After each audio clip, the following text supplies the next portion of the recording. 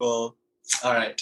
So we're going to talk about love and romantic relationships. And today we're going to discuss romantic relationships as sadhana. That is, intimate relationships as a spiritual practice. So really, what role does romance play in yoga? Or what role does love play in spirituality?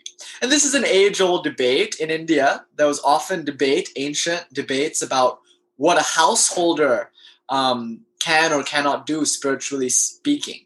Can a householder, somebody who is married and has a family life and lives in the world and has to manage their business, can they truly be spiritual? Meaning, can a householder even think to attain enlightenment in this life? Or should a householder just perform her duties as best as she can and hope that in her next life she will feel spiritually persuaded to leave the world behind and become a sadhu or renunciate? Welcome, Nick. Good to see you. So when Tantra shows up, in 900 AD, around that time, hello, Gabrielle. G is actually right there in this house. Funny. But so when Tantra starts to show up, there's this conversation that householders actually are uniquely predisposed for spiritual work. There are unique opportunities that present itself as a part of living in the world that can help you rather than hinder you. So with that in mind, we're going to talk about how relationships hinder us, how they help us, and how we can maybe use yogic knowledge to skillfully navigate this exciting terrain. So that being said, before we began our quest, our adventure into the realm of love, this meandering through the lawn of Nisha's love-drunk rambling, let's first remind ourselves what the promise of yoga is, or at least what yoga's conception of happiness constitutes. Then we'll use that conception of happiness as a yardstick as we explore love in its various forms today. So that yardstick then, we might find it in the Yoga Sutra, appearing around anywhere between 500 BCE to 580. Nobody really knows. But in this ancient text, yoga is defined as chitta vritti nirodha. That is the suppression of the mind stuff. So granted, yoga's promise to you is that you can expand the possibilities of joy that you have every day. Yoga's goal is to make life more enjoyable, to make life meaningful, to ennoble your existence, so to speak. The way to do that then is to suppress this chitta vrittis, or to get rid of this mind stuff. So let's talk about what this mind stuff constitutes. Primarily, it's all that chatter that goes on in the mind, convincing you that you are X, Y, and Z, when really you are none of those things. So the next line in the Yoga Sutra, after Patanjali describes the process of yoga, yogas chitta vritti nirodha, the very next line is tada drashtu svarupa vastanam, which is you are established in your true nature. So when the mind stops, you are established in your true nature. Thereby you experience happiness. So that's just yoga's standard of happiness. So what does this look like? It can be the shavasana at the end of your yoga class, when you touch a happiness that is so sacred, so deep, and so fulfilling. And you're lying there in shavasana and you just feel so great. But what you notice about that is you are not thinking, you are not moving. So you have, at least for a few moments, nirodha the chitta vrittis. You have suppressed the mental chatter. But if you look deeper still, you will see that this mental chatter is nothing more than your personality personalifying itself, if I might have poetic license to use that word. So all that you think you are, graceness and nickness and nishness, comes down to just a conglomeration of stories. Stories that, you've picked up here and there from what other people have said to you. Stories from the ones that you come up with or things that you've identified with. So maybe someone says, Nish, at X, and then Nish has X now. He's got that trait, whatever. So this whole realm of constructing a self is a chitta vritti. Personality is mental chatter. So then we can redefine this yoga business. And for today's discussion, you'll see why it makes sense to do this. We can redefine this suppression of the mental chatter in another way. We can say yoga is the complete dissolution of the personality. The more you are able to dissolve your personality, meaning the less of a trace of you is left, the more joy you're going to get in any given moment. So take, for instance, the simple example of eating a strawberry that I love to talk about. You're eating the strawberry. There are 4 levels of enjoyment. The way to least enjoy that strawberry, the lowest rung on that ladder. Oh, hey, welcome, Bilan. Good to see you. So happy you're joining us from the car, talking about love today, which G tells me that you're very fond of course, Cancer Moon. Me too. So we're talking a little bit about the strawberry, yes? The 4 ways to enjoy the strawberry. The first way, you eat the strawberry, but you're thinking about your plans later this afternoon. I have to give that person a call. Better get on that meeting. I got to sort out my life, etc., etc. So in that moment, you're least enjoying the strawberry because you're not there with the strawberry. You're missing the strawberry. Tragically, most people live their entire, 90 or so lives, and they've missed it. They're on their deathbed and they realize, oh my God, so I got married. I ate some cereal, but I missed all of that. I missed my first kiss. I missed my first job. Everything had happened. But while it was happening, I was thinking about the next thing. I always wanted to go to Harvard, but when I got there, I was thinking about the Facebook/Goldman Sachs and whatever, So you missed it. That's the worst way to enjoy the strawberry. The Adam Sandler movie Click actually explores this. We're not going to debate Adam Sandler. People have fought me on Adam Sandler. The thing that I debate most on is not Tantra versus Sankhya. No, it's actually whether or not Adam Sandler is a positive voice in our community. So we'll leave it at that. But the movie Click explores this phenomena of rushing through life, never really enjoying anything. Oh, hey, Connor. Good to see you. So that's the worst way to enjoy the strawberry. The next best way to enjoy the strawberry is to eat it, but still be thinking thoughts maybe about other strawberries in other places. So now you aren't thinking about, okay, tomorrow's phone call. You're thinking about strawberries, but you're not thinking about this strawberry. You're thinking about other comparative experiences with strawberries. You're thinking about strawberryness, if you will. So you're not really enjoying the strawberry. Granted, it's a little more satisfying to you than the previous example, but not quite there. The second best, or the next way to enjoy the strawberry, is to not think about anything else, not even compare the strawberry to any other strawberry, but to just taste the strawberry and say, good strawberry, or sour strawberry. Because now you and the experience are very close. There's no other thought taking you out of that experience except one thought. And that thought is your value judgment. Good strawberry. Note that this can be a precognitive event. So yoga is a very deep work. It's a precognitive type of work. We're not just trying to silence the mind on a surface level. Thoughts can happen even when you don't think you're thinking. How about that one, huh? So you might be eating the strawberry and you go, nice strawberry, That's the second best. The best is when you're just eating the strawberry. Because if you're just eating the strawberry, there is no longer a you and a strawberry. There is just the strawberry experience, strawberrying itself. In that instance, all traces of your personality have been subsumed into the ocean of strawberryness. It's all just tantalizing flavor. That's the most satisfying strawberry you've ever had. And you've had glimpses of this. As a child, you lived almost in a perpetual state of this. Maybe you had a great vacation when you were in this state. You just thought about yourself less. Okay, good. So that, we'll say, is our yardstick for happiness. Let's turn to love now, and let's see how love fares inside this framework of happiness, romantic relationships. Let's look at Hollywood. I think it might help us or serve us to evaluate the various ways our culture has packaged and sold love to us, or the various ways we expect love to satisfy us. So puppy love, the best love. That's it. Lest ye be as little children, you shall not enter the kingdom of heaven. But yes, to love as children, right? Once I even said one time, I was thinking, I had the purest love, or had the best time in my life when I was around like 9, Then puberty hit. I discovered that I had a sex drive, and that was it.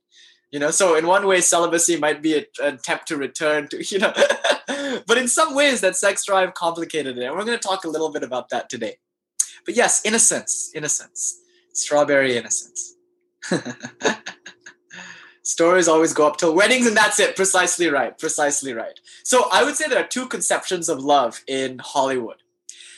But it's worth looking at, because for some reason, the media or advertising doesn't, let's not project an agenda into advertising. Let's just say that there is a clear profit incentive to make stories that people want to buy, right? And it probably is more telling of us as a culture than it is of the powers that be, that the stories we want to buy are of two types. So, this happens a lot in the yoga community. People are like, why are there just white skinny girls on the yoga magazines? Clearly, this is LA Yoga Journal's fault. And then you go and ask LA Yoga, and they're like, look at our 2007 issue. We put a guy on there, hairy legs and all, sold no copies, we almost went bankrupt. They're just doing what they can to survive, etc. The problem might be in what we're consuming, yes? So with regards to love, the first narrative, as Emily absolutely hit the nail on the head, is that narrative of the novelty of love as a romantic experience. Even here, there is a kernel of beauty and truth. So let's break this up. On the lower end of the spectrum, it's sex dressed up as love, right?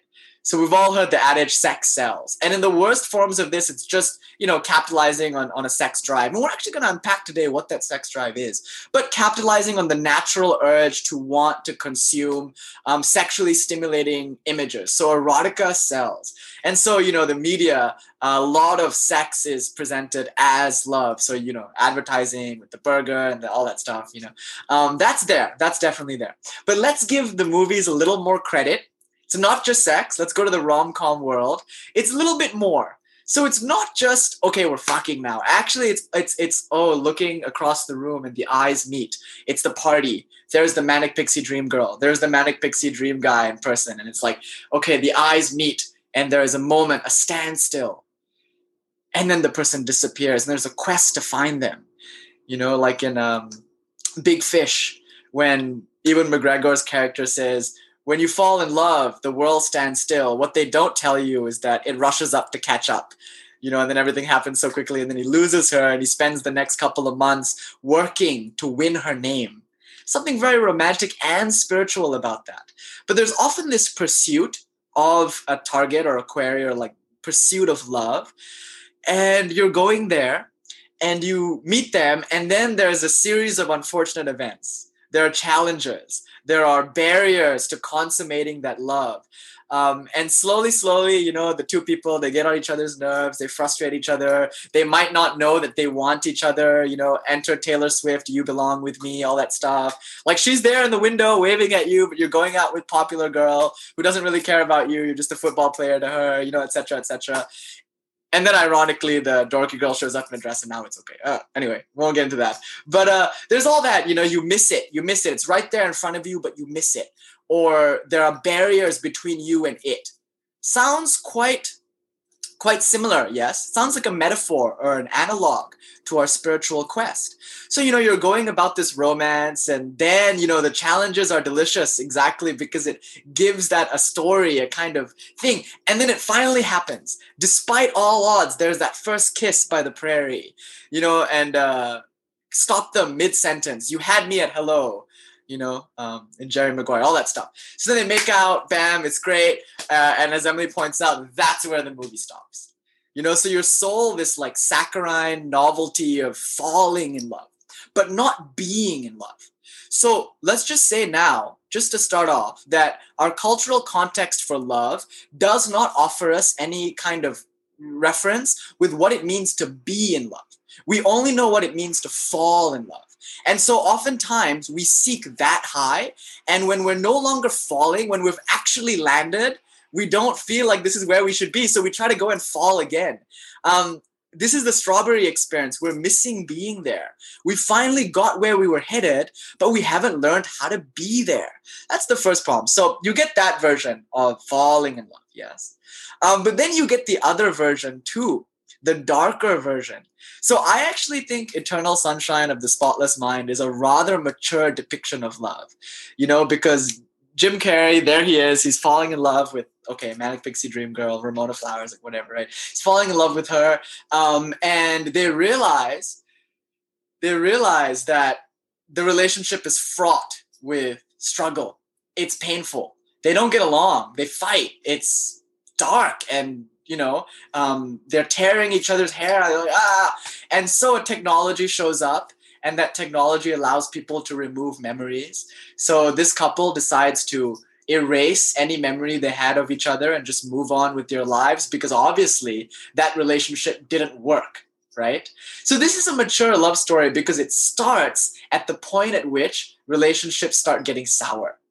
In this love story, the characters decide, okay, it's gotten sour, we're going to throw it away. Yet, as it's being thrown away, as the process of memory erasal is happening, Jim Carrey's character gets this intuition that there might be something worth preserving in this relationship. So he goes on this quest to undo this memory erasing. He tries to remind her who he is, all very tragic and beautiful. And finally, in the end, sorry to spoil it, if you haven't seen it, it's great. It's great all the way through. But finally, in the end, she's like, why don't you want to go through with this procedure?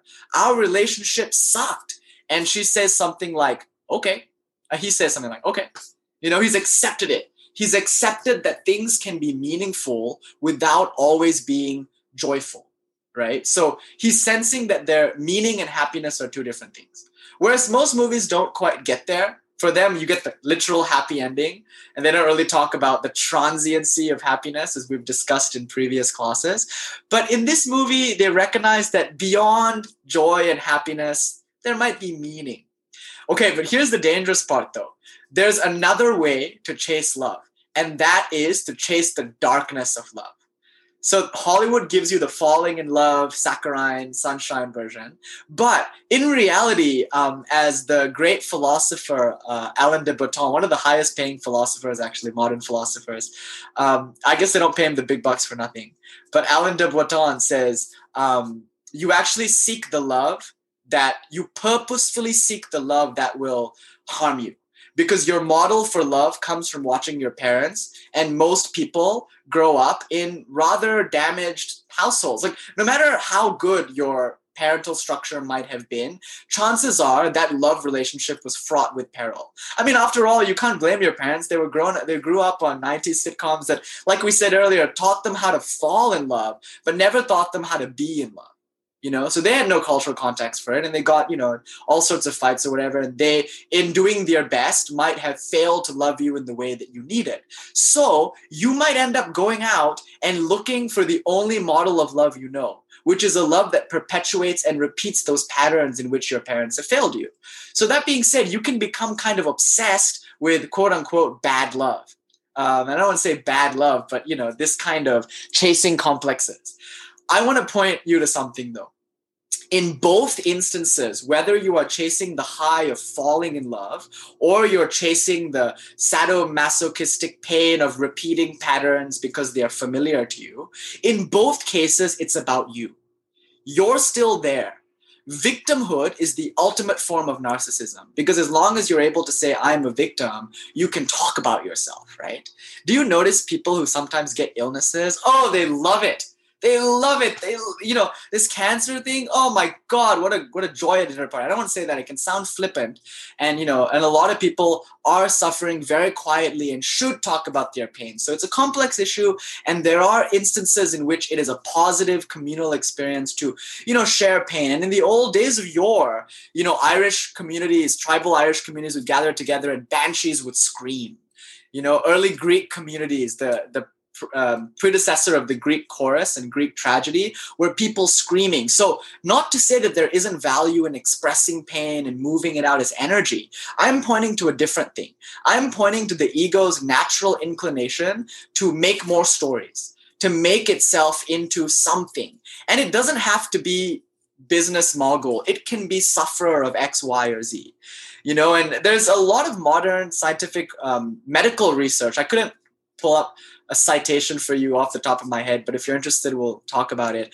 But people studying cancer recently that say a lot of times the barrier to getting better is attachment to that sickness, So when people are actually given meaningful ways to come out of their condition, they actually don't really want to, because at least it's familiar, etc., etc. But the point I want to make here, we got into some dangerous territory there. There's some political incorrectness that I might have crossed, and if so, I'm definitely open to having a discussion about it. But that being said, both these cases, they're self-serving. So whether you're looking to fall in love, you're looking for a high, you're looking to get off somewhere.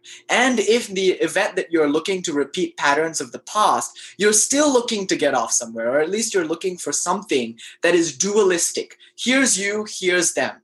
Regardless of what that equation looks like in actuality, there's still a you. So what's the in-between then? What's the solution to this? And before we get to the solution, might I just offer that I think Charlotte Joko Beck, she's a San Diego Zen Buddhist in the 60s, very beautiful spirit. I definitely highly recommend her book. I'm blanking on it, but Charlotte Joko Beck, Zen author. She says, it used to be chop wood, carry water, and then become enlightened. What do? Chop wood, carry water. She says now in modern Zen, it's make love, drive freeway, become enlightened, continue to make love, drive freeway. I love her. But she says something, she's like, the reason relationships don't work is because you approach it like watching TV. And with Tinder and the emergence of the modern dating landscape, it really can feel like you've gone to a store and you're swiping on a shelf. You're looking for something that will match up. So you're in dangerous territory when you have a list. Not to say you shouldn't know what you want, but it seems a little bit of hubris to presuppose that you know what you need, or that you know exactly what your partner should be. And that robs the whole thing of mystery and romance. Oftentimes, the thing you can take away from romance stories is it's usually those people that you don't expect who is the one that you fall in love with, or the person that you actually didn't like, etc. I actually would point you to Aristotle's Nicomachean Ethics. He writes a book called Nicomachean Ethics, and in it he talks a lot about love, and he advises us to fall in love not with those people who are similar to us, because those people make good friends, but instead to fall in love with those people whose qualities we want to have. And it's an energetic argument. It's an argument that, how people look like their dogs? Again, being a little flippant here, but you tend to become or meet in the middle with your partner. And so actually, Anodea Judith, the Western chakra specialist, says that love can happen when two people have opposite chakra polarities. So you might be strong in the upper three chakras. Someone who is also very spiritual and strong in the upper three chakras might be a good friend, but maybe might not be a good lover. But someone who maybe is more grounded and has a more developed lower three chakras might be a perfect energetic component, because one without the other is unbalanced. So there's advice like that, right? Etc. But when you are falling in love, and Charlotte Joko Beck says, sometimes it can be like TV. So you want to watch Channel 4. That's what you get off on. You enjoy your cartoons on Channel 4. So you meet someone at the club, right? And for all intents and purposes, they come off like a Channel 4. They're like, they've got all the traits. They read Ram Dass's Be Here Now. They've got the beads, everything. It's all checking out. Rudraksha beads, everything. It looks really great, and you think they're a Channel 4. And after all, you want to watch Channel 4. And then what happens? You move in together and you realize they're actually a Channel 6. No, wait, now they're a Channel 12. Wait a minute, now we're on Fox News. People aren't one thing. But we reduce them to one thing because that's the way we've been brought up to approach the world. So we like to reduce. In yoga, this is called a vishaya or a vikalpa, meaning a phantasmagorical or fantasy projection in an attempt to simplify the world so it's less scary. So we pretend to know what's actually going on. Like we eat the strawberry and we pretend to know what's going on, but really the process is a great mystery. The explosion of flavor on the taste buds, the movement of receptor to efferent neuron. There's so much going on. And sometimes scientists really, the moment when a scientist realizes she knows nothing, that's her awakening. When she realizes the more she studies, the less she knows the fuck is happening around her, that's her moment of awakening. Because those of us who don't know very much pretend we know everything. So it's valuable to study and learn, because then you realize that actually you know jack shit. Everything you thought you knew is just a model that fails to describe the totality of not just who you are, but who the world is. So we abuse ourselves by limiting niche to niche. The worst thing I can do for myself is to give myself attributes, traits, job descriptions. What if I told you I was a yoga teacher? And then what's going to happen when I want to quit this whole business and play cello in the woods? What's going to happen if I told you that I was a nice person and then I did something that wasn't so nice? Am I going to ignore it? Probably, because I've reduced myself to this. But how sad, because Nish, and this is the ultimate act of humility, bragging for me, Nish is way cooler than anything I could come up with for him, or it. The phenomena of Nish is infinitely mysterious, and I should not even pretend to understand it. Yet, here I am pretending to understand who you people are, because I've had what? Like, at best, Grace and I have had a couple of years hanging out, having tea, and I sort of know what she's about. I really like what she's about, but honestly, I don't know what the fuck's going on in Grace's head. I don't know who she is, and I shouldn't pretend I do, and I shouldn't pretend she's the person I met 5 years ago at Elysee Coffee talking about romance and Lord Byron, Like, that would be an act of disservice to Grace. Yet, we do this often. We see someone and say they're a Channel 4, and we are surprised when they're not, And then we go, okay, I wanted a Channel 4, I got a Channel 23. Now I'm going to break up, So there's usually a period before breaking up where you fall into the trap of trying to fix them. You're like, look, you were a Channel 4 when I met you. Now you're a 23, but we can work. We can get you back to 4. So then you launch into a whole bunch of manipulative actions like, oh, I'm happy when you do X. I'm sad when you do Y. I'm going to use my feelings now to try to police what you do and don't do. This strategy worked for you when you were a baby. It's one of the very scary forms of parenting in the West. It's like, you're living in an apartment with 2 really big people and you're a baby. It's kind of scary being a baby and there are these 2 big people and you learn that these people are responsible entirely for your sustenance. If you piss them off, they might eat you. It's like scary, these 2 big people. So you learn early on that if you cry, they get you what you want. If you become upset, they'll do everything in their power to fix your being upset. So in a relationship, you might adopt that same strategy. You might use your upset as a way to get them to go back to Channel 4. But they're only occasionally on Channel 4. They're on 23, they're on 17, because, they're not a person.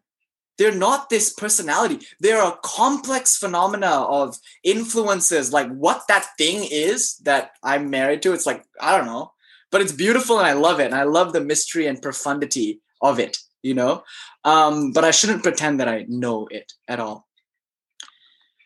How it's manipulated, spell what you want, only to change the channel to someone you love. Yeah, sure. I mean, remember, there's a disclaimer here where there's a healthy way of communicating, etc. But ultimately, the snake will shed its skin only at the rate at which it's ready to shed its skin, according to Ram Dass. So this means you can't really teach anybody anything. Like, yogically speaking, people learn when it's time to learn. And I've noticed this in class too. I will give the same cue over and over and over. And I have people, who have been coming to my class for a while now. Every single class they'll come and I'll say the same thing. Lift the backs of the thighs towards the ceiling or press the shoulder blades into the back. I will say the cue, and then I'll try to say it different ways, broaden across the collarbones or whatever, and I'll say it over and over and over. And one day when they're ready to hear it, they'll hear it and they'll do it. My ass had anything to do with that. They were learning at their own rate. I just so happened to be the spare yoga teacher in the room who did it. If not me, someone else would have done it. But it's an illusion to think I'm teaching anybody anything. You will hear in what I have to say exactly what it is that you're ready to hear, and you will forget the rest. So as if I'm giving you anything here that you aren't already doing for yourself, we're just sitting and growing. So that being said, if you are a completely independent, evolving entity, then all I can do for you is to let you be just as you are now. But if I resist that, if I think, oh, you could be better, I am denying the truth of your existence now. Or if I say to you, you were better in the past, I am denying the truth of who you are now because I don't like it. The simple fact is we are chronic escapists. we don't like being in the moments that we're in. And thereby we miss our life because we're always trying to adjust this moment to be something else. I noticed it even in this class. I'm like, maybe I can do the lighting a bit. Maybe if I use dragon's blood incense as opposed to Nag Champa, then we'll have because I depend on channeling a lot. So I wouldn't be able to give these classes if I came up with anything. So I have to make sure that I'm in the right state for this, this thing to happen that I'm watching with you too. So I get obsessive about that. I'm like, with the Nag Champa, I was less in that state. With the dragon's blood, I was, and you try to, but that's just more escapism. It's me escaping the way things are, maybe for some need for this to be productive for us, I don't know where that comes from. But that being said, I hope that answers it, G, why, in the ultimate form of love, we actually don't care about making the person better because we can't do anything, Like the illusion that we can do something in the world is something that yoga, Zen, and a lot of the Eastern traditions wants us to move away from. Things unfold naturally and we don't act. We are the instruments of action from some other natural principles working through us. So at best, we are life living itself. We are not the liver, we are not the doer. We are the watcher, the observer. So yogically speaking, the best thing you can do for your partner is one, not to project any kind of ideals as to what they should be or are. You don't know, they don't know. All you can do is show up and be there for exactly the way that they are. And that requires that you are full stop, because you really got to be there to really see them where they are and really meet in that space.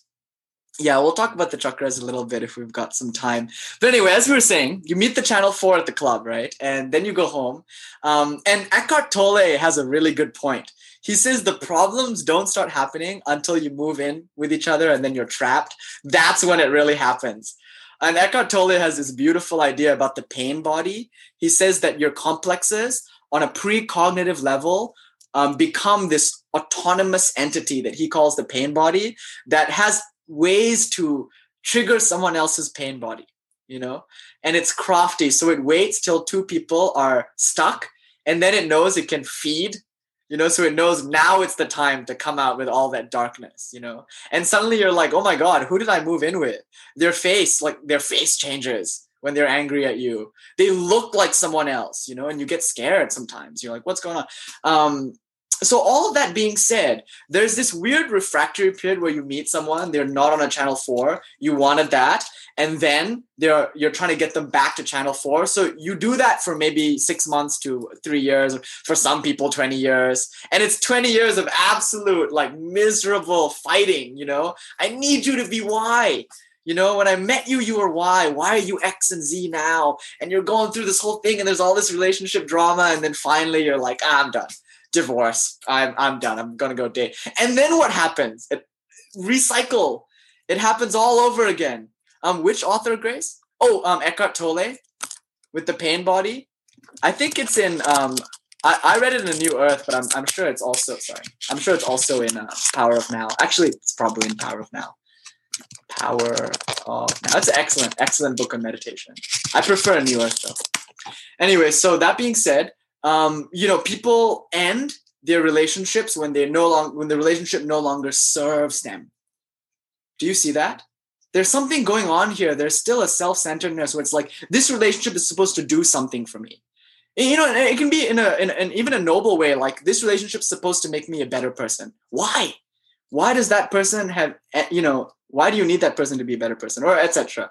But in some sense, you're like, okay, I need to get some kind of gratification, security, something. So there are conditions there. There's some neediness there. But that neediness or that desire to get from something outside of us something comes from us not knowing that we are complete in of ourselves. And we cannot expect anybody to just feel that when you tell them. Like you look into someone's eyes and you say, brah, you're divine. You're God, bro. You are all. You are it. And you have inside your heart everything you need to be happy. You can tell them that. And you can tell them that enthusiastically. They'll still go shoot up tomorrow, because they don't believe that yet. And in truth, not all of us do yet. We're getting closer. But the more we meditate, the more we sit down and stay quiet, the more we're able to nirodha our chitta vrittis, meaning the more we're able to cease identifying with the stories we tell about who we are and about what the world is, the more and more we get in touch with this fullness of being. It's not a thought, it's not a concept, it's not a philosophy that will save you from the dilemmas of life. It's a palpable feeling. You start noticing that this is enough. I will call it a this is enoughness. So you'll be sitting there and there'll be a screaming match. Of course there might be, that's just part of being in a relationship, but it won't be bad. You'll be sitting there going, okay, cool, I don't need it to be any other way than it is now. This is exactly the way it is, and I see it, and with loving awareness I accept it.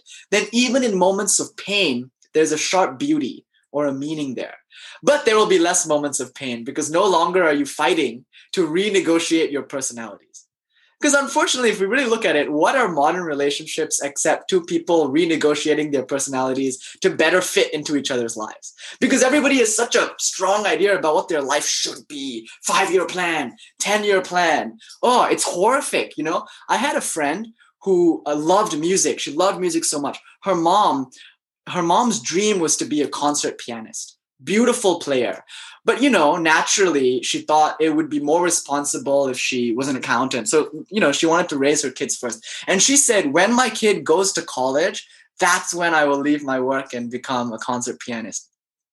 This isn't an exaggeration, no doubt. High school graduation, right? Mom gets cancer, within a year dies. Like actually dies before she gets to do what she wanted to do. But notice this is really sad, really tragic, and this happens all the time. I will find this name for you, and I promise you I will email this to you. There's a beautiful actor turned cancer research specialist, and I'm really into the study of cancer because it's a very mysterious part of medicine, and I think there's a lot of research overlapping between the medical community and the spiritual community. But there's an actor turned cancer activist who says that when people develop a cancer, and I'll even cite a secondary source, The War of Art. I forgot his name. The book is called The War of Art. But we'll talk, yes. And in The War of Art, he talks about this actor turned cancer activist who actually says in their research, their cancers tend to go in remission when those people do what they wanted to do but didn't get to do before the cancer. So someone wants to be a jazz trumpeter, but instead decided to be a stockbroker. A cancer developed. They quit their job, become a jazz trumpeter. Cancer goes into remission. It's not concrete science. It's still, an activist group and somewhat artful research. But he argues the case that a cancer is when your body has a natural urge to grow and express itself that gets stymied. And then the only way the body knows how to redirect that energy is in the harmful proliferation of cells. Isn't that wild? So the idea is that if you just did what your heart called for you to do, you're going to be safer from cancer. Notice that as our society becomes more and more achievement oriented, cancer rates are going up. I don't know. I'm making glib statements about the world now that are probably not true, but at least I've made a disclaimer to you all that I know absolutely nothing. So you can't fault me for anything, right? I'm talking out of my ass. I'm always only ever doing that. It's nice to know you're wrong about everything. But that being said, notice how we're so stuck as to what our lives should be. Like we have 5-year, 10-year plans. We seem to know what we need, right? Do we though? Do we really? Or do we just think we know what we need because we were told that we need that? Did we just buy into a culture that said you need X amount of money, X amount of security, X amount of intimacy, X amount, and now we're going crazy because we're not getting it. And we live our lives so that everything around us serves that purpose. And when it doesn't, we get rid of it. So that's the dilemma. We maybe fight 2 or 3 years in a relationship and try to get it to work because we have an idea about what it means for it to work. Maybe that's the problem. We have such a fixed idea as to what it should do for us. What if we let go of that? If we stopped going from relationship to relationship, expecting it all to serve us, what if we just allowed a relationship to be just as it was? And maybe then it will fulfill us more deeply than our own projections as to what a relationship should or ought to do for us. Now let's go back a little bit to yoga. And in the yoga tradition, the the partner is seen as divinity. So we have to go to the bhakti tradition a bit. So in the bhakti marga, or the yoga of devotion, or the yoga of love, this is the method. You are worldly. You naturally have inclinations to go out into the world and have certain relationships. So you feel brotherly love and friendly love. The Greeks call it philos. You feel romantic and sexual attraction. The Greeks call that eros. And then, there's a higher transcendental love called agape, which the Christians always talk about, that, compassion for all beings kind of state. So there's this concept in bhakti yoga where it's like, if you naturally want to go and have relationships anyway, don't suppress that energy. Instead, redirect that energy towards a spiritual rather than a worldly pursuit. So start to see God as your lover. Krishna making love to the gopis. Now Krishna is your stud. He's like your sexy lover, and all your sexual desire, your romantic love, you experience in that relationship to Krishna. Maybe for me, I have this love for teacher. So the god Shiva, for me, is my devotional practice centers around Shiva as my guru, my teacher, and that creates that love. So then I don't have to go look for worldly teachers and get enmeshed in there. I can, direct it up to God. I crave the love of a mother. So Durga, Kali, and particularly Saraswati all become my mothers, and then I devote my motherly love to them. So I sit in front of them in the role of a child, and when I'm scared, I'll ask to be cradled in the lap of Saraswati. I'll go sit in the grass and be like a little baby and suck my thumb, etc.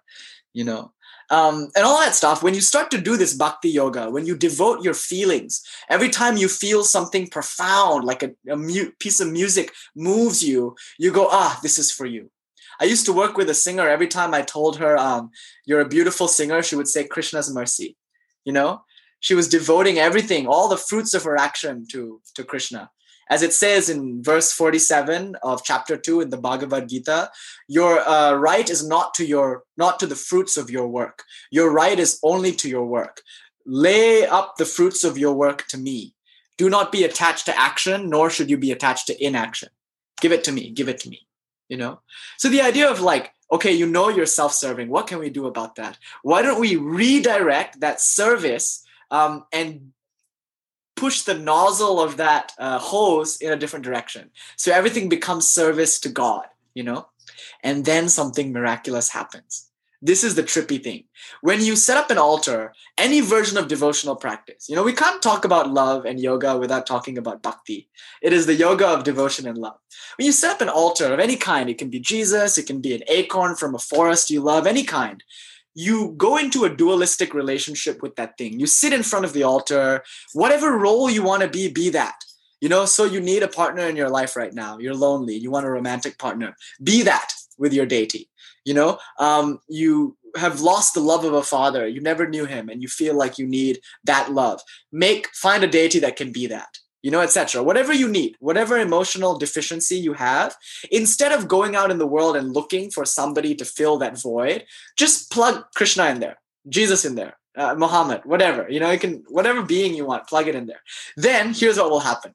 You go and sit in front of the altar and you be with that person, talk to them, have conversations, be a little schizophrenic. Remember we said this yoga business is just God's schizophrenia. We're all figments of God's imagination. Do that. Talk to these beings, get a mala bead, bracelet, and just chant holy names all day. There's this book that I highly recommend. It's by an anonymous Russian pilgrim, Christian mystic, and the book is called Way of the Pilgrim. If you haven't read this, it is a spiritual dynamite, and he just does the Jesus prayer. He just, Lord Jesus, have mercy on me. Lord Jesus, have mercy on me. Every culture has a version of japa or mantra, So you just do that. You just do that every day. Here's the trippy thing. Suddenly, your relationships are transformed. So when you meet people, and now what's the difference between people in the world and the deities? When you start to meet people, you're suddenly going to see the deitiness in them. You're hanging out with Durga, the mother. Every woman you meet, you will notice in her that Durga quality. you truly start to fall in love with the world, because you're no longer seeing them as personalities. You're seeing them not actually as they are, but closer to what they are.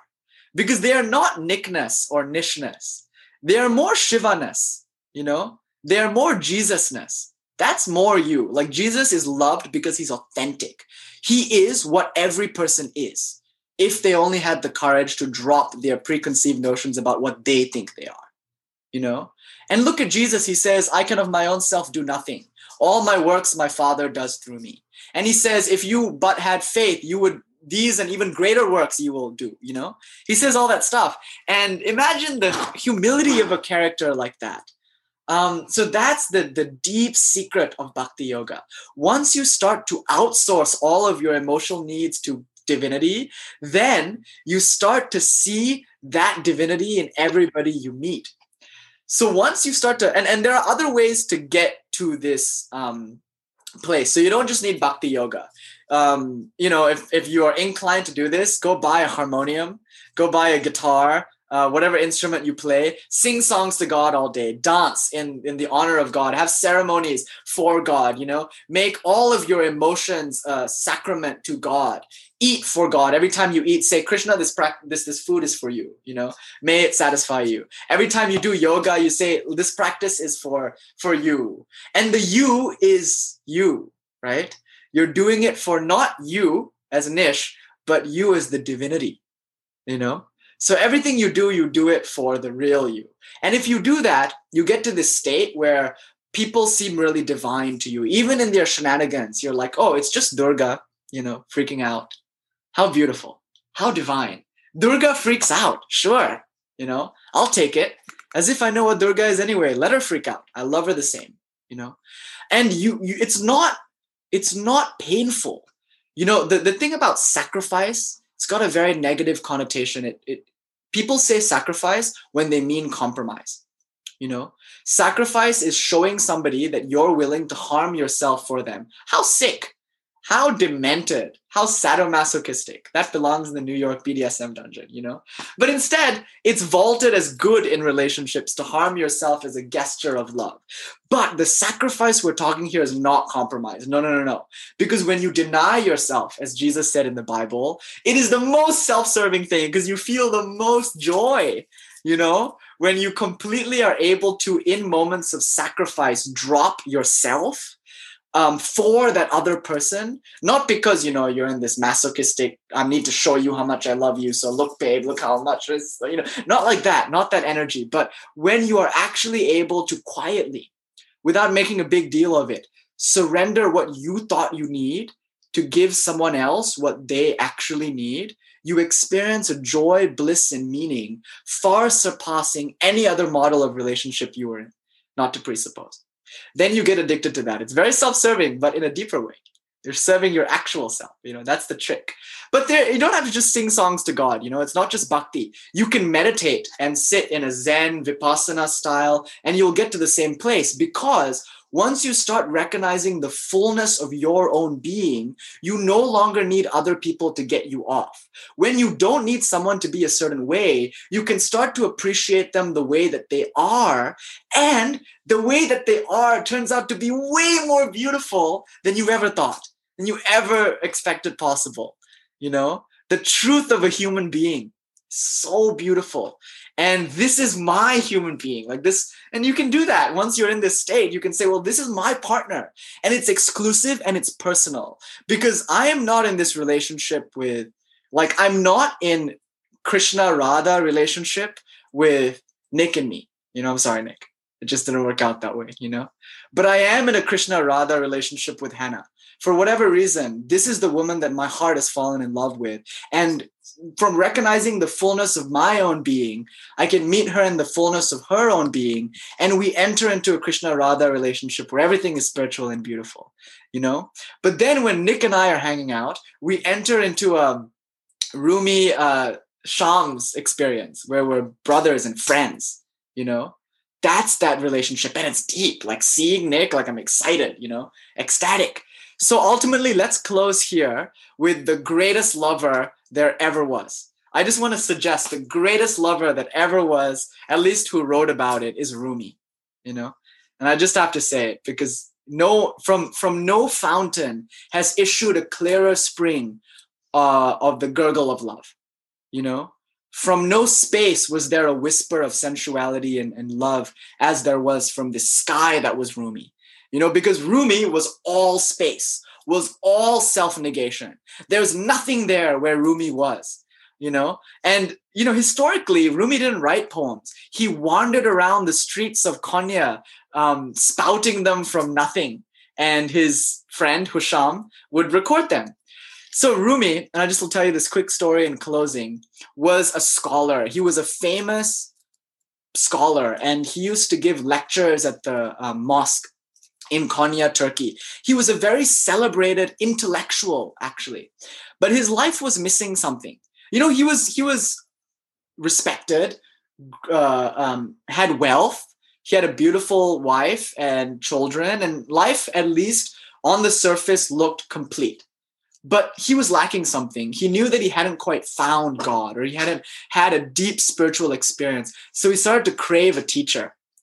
One day, he's coming back from the mosque after giving a beautiful sermon, and he's surrounded by all of his fans. He's a celebrity, but not like in the obnoxious way, you know, just in like an Obama way, you know. And he's coming down the parapet with all these people, and a vagabond shows up and says, "Hey, Rumi." And the power of this vagabond's eyes stopped everybody in their track. Rumi had to say, "What?" And he said, "Who is more spiritual? Is it Bistami, who is a Sufi mystic, who said, 'I am full with God, I am complete'? Or is it the Prophet Muhammad who said, 'Here at the end of my life, I have not even tasted a little bit of what God is'? Who is more spiritual?" And Rumi was perplexed. Who is this vagabond who would speak to a celebrity so directly, so bluntly, even to test him with this riddle? And Rumi supposedly got down off his horse, walked to Shams, and was transfixed by his eyes. And finally, Rumi said, "Muhammad," because his container was bigger. He got more water from God than Bistami, but of course he died dissatisfied because he had a deeper hunger than Bistami. And they fell in love like that. Rumi and this vagabond whose name is Shams. Shams is a madman. He's a whirling dervish. He is the first person to make fun of the Sultan. You know, if you pay him money, he'll throw it back in your face. He eventually got killed and assassinated, of course. What a true Sufi. Shaved eyebrows, long hair one day, bald the next. You know, black robes one day, eccentric the next. Chaste one day, drinking wine the next. He would build buildings just for fun. He was a crazy guy. Rumi was obsessed with him. And they used to, much to the chagrin of his wife, Rumi's wife, spend long hours talking all through the night. They were in love. And finally, Shams said to Rumi, "Look, if you really want to be spiritual, go and buy me some wine from the tavern down the street." Rumi was horrified. He said, "What if people see me there? I'm an Islamic scholar." Shams said, "Oh yeah? If you really love me, you do it." You know? And Rumi was like, "Fine." So he goes down there, and this is Rumi's first opportunity to meet regular people at the tavern. That informs his poetry later. It grounds him. But he goes there, and his reputation is ruined. Everybody thinks he's gay, you know, because he's obsessed with Shams.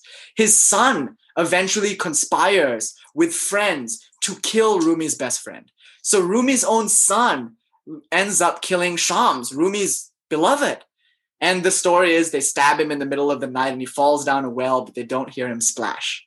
You know, Rumi, driven mad with grief, spends the next few years mourning and crying and grieving the deepest heartbreak. But then from that comes the most beautiful poetry you've ever heard about love. And in closing, we will just, spout some Rumi a little bit. I just want to say this though. Rumi's message is about complete dissolution of the self in the other. He found that when Shams died, Shams opened something in him to receive love. He eventually learned how to do it without Shams. But Shams was his lesson, his way into love. Shams showed him how to fall in love, but Shams' death showed him how to be in love.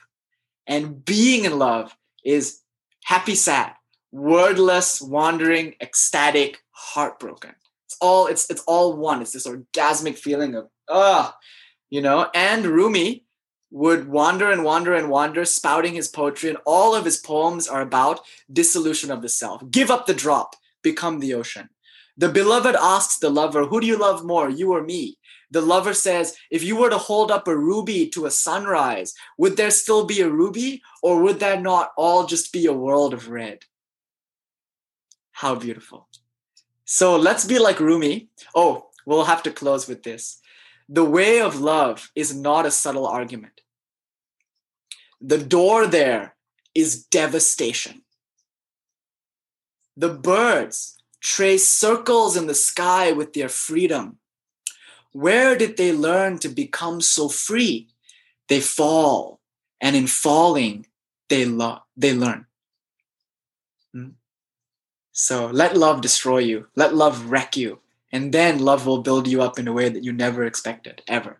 But meet people where they are. That's what yoga would say. Just as they are. All right, gang. Thank you. Thank you for a beautiful, beautiful day. Beautiful day. We have lots more to say about chakras, and maybe we'll do a part 2 and get into the, G asked a question about chakras, and we'll do that. And perfection and love. Love is perfection. They're the same word. They're synonyms. Synonyms when used correctly. All right, gang. Thank you so much. I'm actually going to take Hannah for a birthday dinner out now. So if you do have any questions, I'm always on Instagram. Shoot me questions anytime, whenever, and I'll do my best. Thank you. May you be in love tonight. Thank you, Nish. Bye, everyone. Take care. Susan and Emily. Cal, I'm sorry you just got here, but I hope you enjoyed. It's recorded, so I'll send it over to you via email if you want. All right, everyone. Bye. Mwah.